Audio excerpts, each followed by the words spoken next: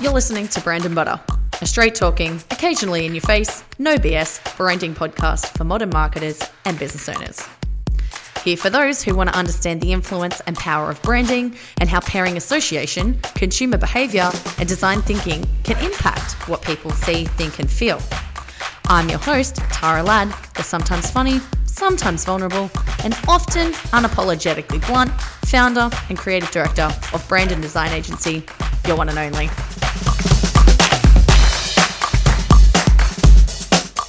Hello. We are up to episode 2 now of Brand and Butter, which is a little bit exciting. Today is an important episode. I think when it comes to brand, a lot of people are told to do so many different things in so many different orders. And to be honest, there's one crucial element I think that everyone needs to be well aware of. And aside from aligning to a strategy, it's understanding how our memories work. So as I dive into learning about the brain, I think it's really important to kind of share what I'm learning. And we all know about memory and the importance of short-term and long-term memories, but I actually want to talk about the functioning of it and how brand ties into this as well. So basically, in order for us to retain memory, we need to be so effective in capturing someone's attention that it even passes through into our short-term memory. So that's essentially just being exposed to something, right? So it's a 4-tiered breakdown. So our brains have an immense capability to scan the world around us and choose what's relevant to process. And our primary goal as brands is really to move from that short-term memory processing into the long-term memory. But before that happens, this is that 4-tiered process I was talking about. So number 1 is exposure. So not only do you need to be present, there's four steps to kind of get into the short-term memory, and that's not even passing to the long-term. So by that, I mean being consistent. You hear the term thrown around all the time, and I mean, it's been shared so many different times. I've been trying to find the actual original source, and it's in some like massive study, but basically you would have seen it. It takes 5 to 7 brand impressions for someone to remember your brand. That means that it takes 5 to 7 times for someone to repeat something before you even recognize it. And that's pretty important information. So that's why consistency is really important. And consistency in obviously the way you speak to people, the way that you look, the way that you conduct your business, your processes, the way that you handle your customer service, all of these things. That's why processes are important. The way that you have that your internal culture is set. If you're a inclusive workplace, then you need to align by that. Otherwise, you're not being consistent to your values. This is why you see a lot of brands in the media where people are calling them out and saying, you say this and you do another thing. It means basically that you're not aligning to the purpose and it's not consistent with what they've actually shared. So inconsistencies actually create distrust. So trust is a huge element in how people buy and choose your brand to either align with or stay loyal to. And this is why consistency is important. Consistency in all of these aspects. So that's why exposure is number 1. And that's not just obviously talking about consistency, is being exposed to it in more ways than one. And when you're exposed to it in more ways than one, you are aligning to this 5 to 7 brand impressions to blah, blah, blah, blah, blah. You know what I mean? So it's not necessarily about doing all these big fandangle things. It's just showing up. And look, I can even say that it's really hard to do that if you don't have the right systems and the right processes in place. So that's why strategies and tactics all come into being really important key cogs of your business, because if you don't have all of that stuff lined up, then it's hard to be consistent, because then you rock up and you're like, I don't know what I need to say today, or who am I supposed to be talking to? Or I feel like people have heard this thing over and over again, which is not a bad thing, by the way. This is the consistency thing. So it's about setting that original plan, which I'll do a whole podcast episode on, but it's about setting that initial plan, finding out what's important, talking about that and talking about that often. And that not only becomes I guess, your area of expertise, which is why they call it a niche. But it helps for you to sink into the mind of your audience so they know what you do, why you do it, and anytime that kind of they need something of your, like, that you sell, that you're the first person that comes to mind when they think of that. So that's why consistency is like really important. So as we move through, you've also got that's why the strategies are important. You know what to say. So as we move through, then you're at attention. So not only do you have to be exposed to it, you then have to capture their attention. So you could be mindless scrolling and you could be there every day of the week, but until you're actually capturing their attention, then, nothing's going to sink through anyway. So as we talk about color recognition and I talk about visuals, because our brain is visually processing 50% of the time. And this isn't a copy versus visuals thing, because copy is essentially words are visual. We read visuals. That's how it works. We decipher things through visuals, and letters are shapes, and that is a visual processing tool. That's how we read.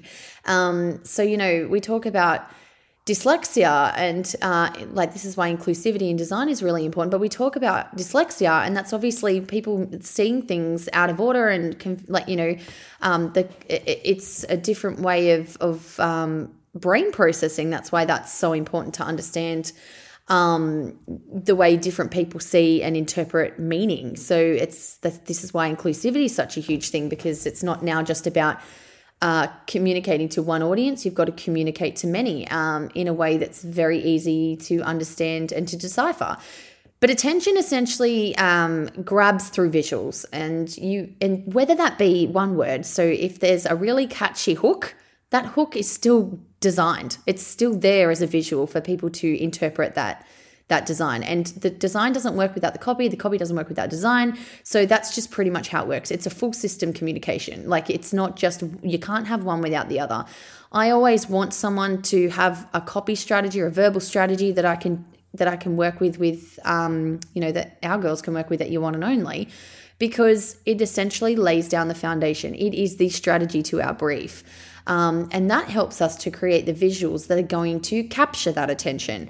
So if you've got something that's really bold, then you're going to want big graphics. You're going to want hard, bold fonts. You're going to want block colors. You're going to want things that really stand out, versus something that's, say we talk about something that's eco-friendly. You might want something that's a little bit more subtle, maybe more pastel-y. You want those really earthy kind of colors to come through. Maybe not such a big, bold font, maybe something a little bit more like medium or a thin or a regular type font. Like, it's interesting how much these specific choices in design actually articulate the way that you communicate with your audience.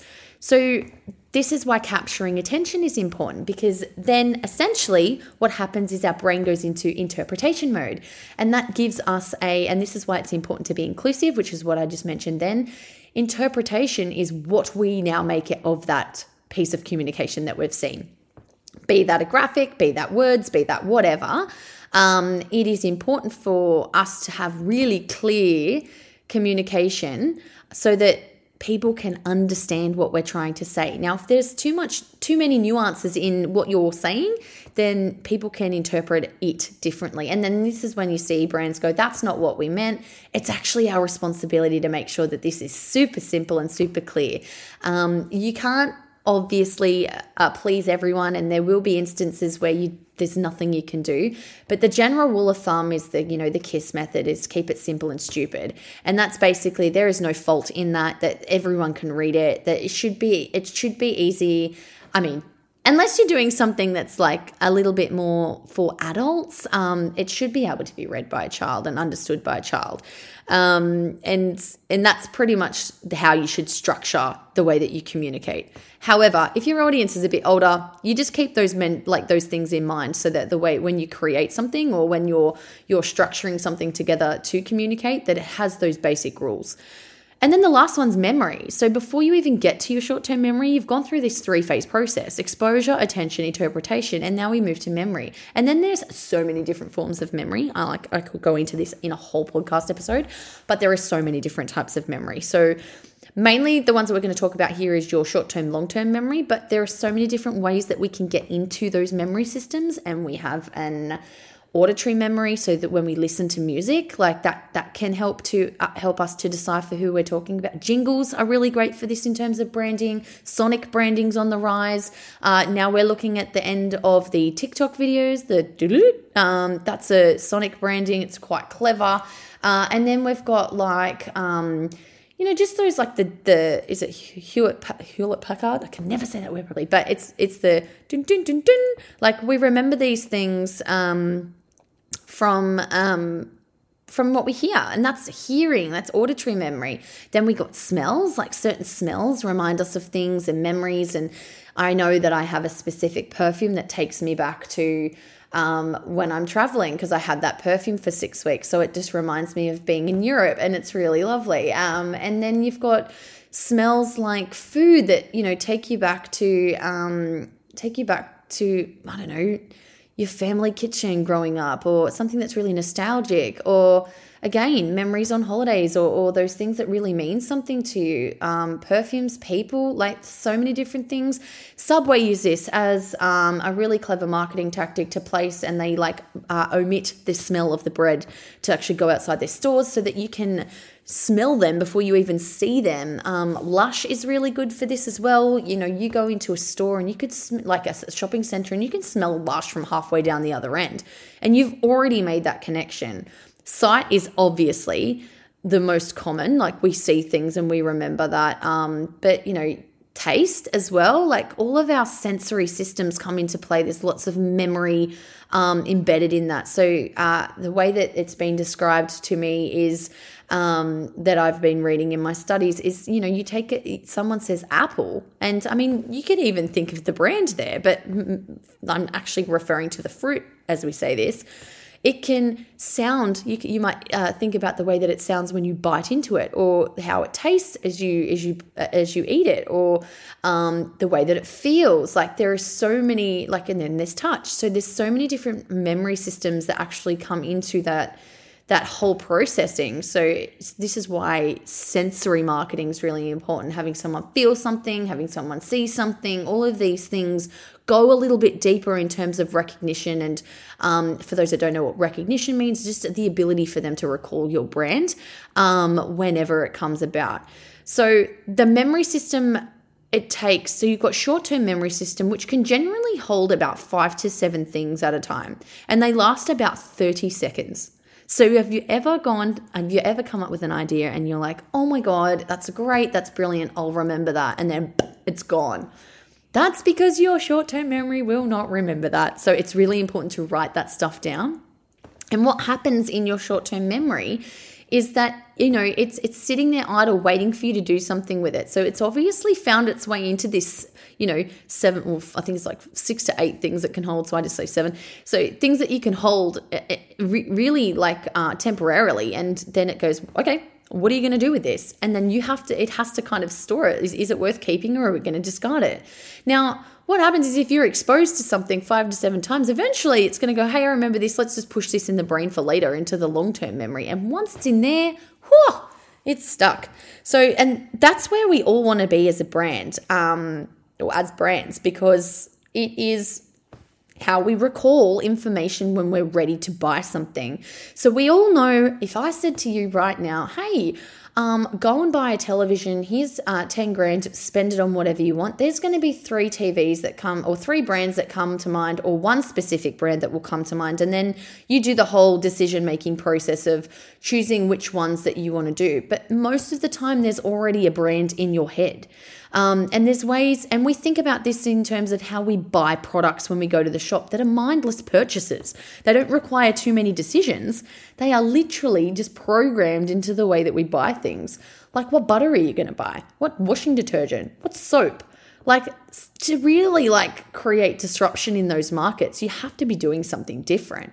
And in my opinion, I think Thank You have done a really good job here in terms of, breaking through the clutter. You buy this soap and you're actually doing something good. So they've aligned a social cause to their product, and it gives a really, socially conscious consumer is going to buy that, knowing that they're doing something good out of the purchase. So there's that internal motivator to buy something. And that might come up in your memory processing when you're like, hey, I need to buy soap. Bang, they come first of mind. But most of the time, these are mindless things. And then it gets much, much deeper, right? You're talking about what type of butter do you use? What type of sauce do you use? Like all of these things that aren't really things that you think too much about. They become so automatic. And you'll find that these are influenced by things that are around you that you don't even know that you're influenced by. Like 90% of our decisions are made unconsciously. We think that we are in complete control of what our brain is doing, but we really are not. Like it's just what we've observed and what we've processed. It's the same way you will go and drive from point A to point B, and you'll get there and go, I don't even remember driving here. However, if on the way to that part, B destination, someone cuts you off or someone walks in front of you, instantly your conscious brain snaps to attention and you'll slam your foot on the brakes, hopefully. And that's pretty much how our brain works. Like we can't be constantly scanning and processing. Like even the way that we interpret image is so different to how we think. Like we are actually visually processing this in our brain and coming up with a way to create that image in our mind. Like what our eyes actually see is very different to what our brains actually interpret that to be. So that's the whole interpretation phase. And that's just a general rundown of how we think as consumers. And I say this is important, and it's probably a little bit more information that you would probably get from most people. People like, have a nice font or have really good colors. It's not about that. It's also about finding out what colors are more relatable to your audience only. For instance, if you've got a very feminine audience that I guess they call themselves like girl bosses, which is totally fine. Like you're probably going to swing that pink, a color palette that's going to align to those. But then you have a completely different group of women that don't like that at all. And then you might skew to a very, very different color palette. So all of that comes down to emotion. It comes down to alignment. It comes down to social status. So color is actually so much more important than just choosing it because you like it. It's choosing it because you want to be placed in a specific status in market, and then you want to be remembered for that. So that's why all of this kind of aligns, and it's so much more in depth, and why we really love talking about this with our clients is because we know the level of depth that it goes to. So when someone will say, I'm just going to go and design my logo on Canva. It's like, that's great, cool, go for it. We all start somewhere, but eventually as you grow and you really want to get serious about branding, it's important to kind of figure out who your target market is, speak to marketers that are really good in their space. Different marketers align to, sometimes into different industries. They're really good at it. So they can help you to dive into those industry stats, figure out what you can do to separate from competitors. And then all of this stuff helps you to stand out, to become memorable. So that's today's episode. I didn't want to go into too much detail. Obviously, if you want to know more about it, feel free to hit us up at studio@youroneandonly.com.au. But these are really important things that you need to kind of get your head around to just get an understanding. So before we just kind of post and ghost, have a nice idea about what it is that you want someone to remember from the post that you're about to put up, or the piece of content that you're about to put up, or the paragraph that you're going to put on your website. Like always like cut the draft down and keep it as simple as possible. The more someone has to read, the message gets lost and diluted. You just keep it simple and snappy. Copywriters are fantastic for this type of stuff. We use copywriters for our own stuff. So, it's about finding people that are actually great at what they do to give you something that is so tailored to your approach, because no one is the same.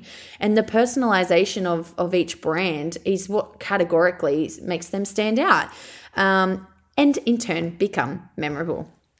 So I hope you liked today's episode. If you did, be sure to tell your friends and share it around because it's a really cool topic to talk about. And head over to youroneandonly.com.au because we've got a couple of blogs that are going up about memory, and I think that you may enjoy that. So thanks for listening for today, and I will chat to you next week.